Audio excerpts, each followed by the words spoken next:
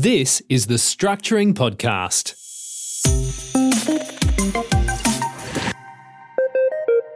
Hello, welcome back. This is episode 25 of the Structuring Podcast, and today we're going to cover a few strategies involving helping your parents get into property ownership where they don't have their own main residence. Why would you do this? Well, it's good for you and it's good for the parents. Paying rent is said to be dead money. If they have their own home, it's going to appreciate in value. They're going to get the capital gains tax exemption for their main residence. It's going to be free of land tax generally, and it's good for the adult child because they can potentially inherit the property back at a later date, ideally via a testamentary discretionary trust. And the alternative to helping your parents is for them to keep renting, which you may have to help with the funding at some point. So it'll potentially cost you less money in the long run. And by not owning the property in your own name, but having the parents own it, it gives you good asset protection as well. It's safe from family law attack and it's safe on bankruptcy. So how could you do this? Well, there's several sub-strategies. The first one is to get your parents to qualify for a loan on their own without your help.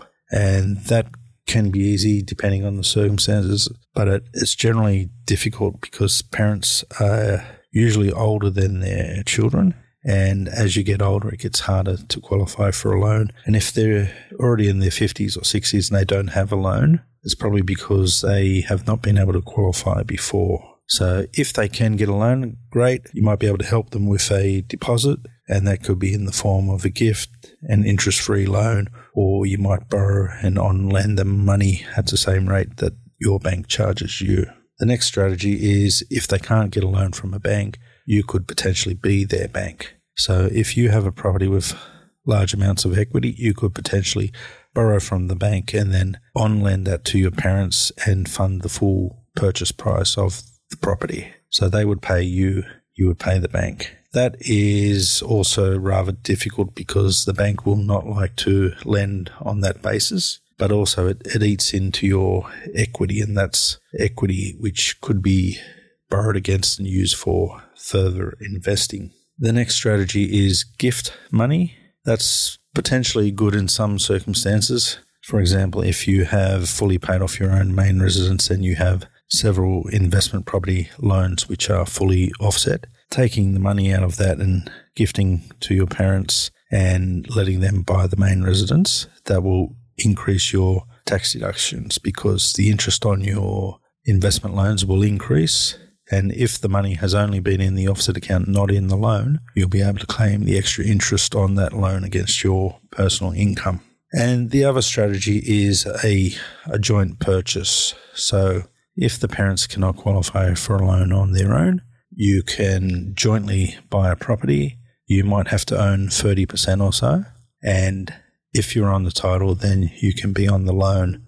So the bank will look at the income of you and your parents, and they'll assess the combined income, combined expenses for determining the borrowing capacity. There's other strategies involving you acting as bare trustee for them, using a discretionary trust, etc.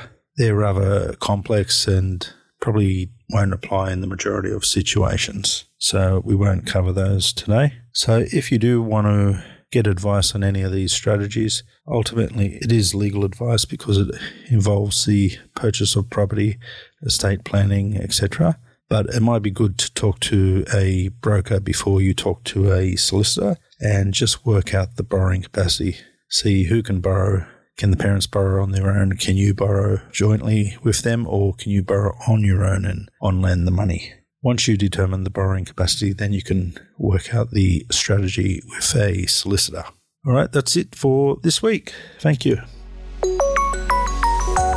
You've been listening to the Structuring Podcast. Check out the show notes for today's episode at www.structuring.com.au/podcast.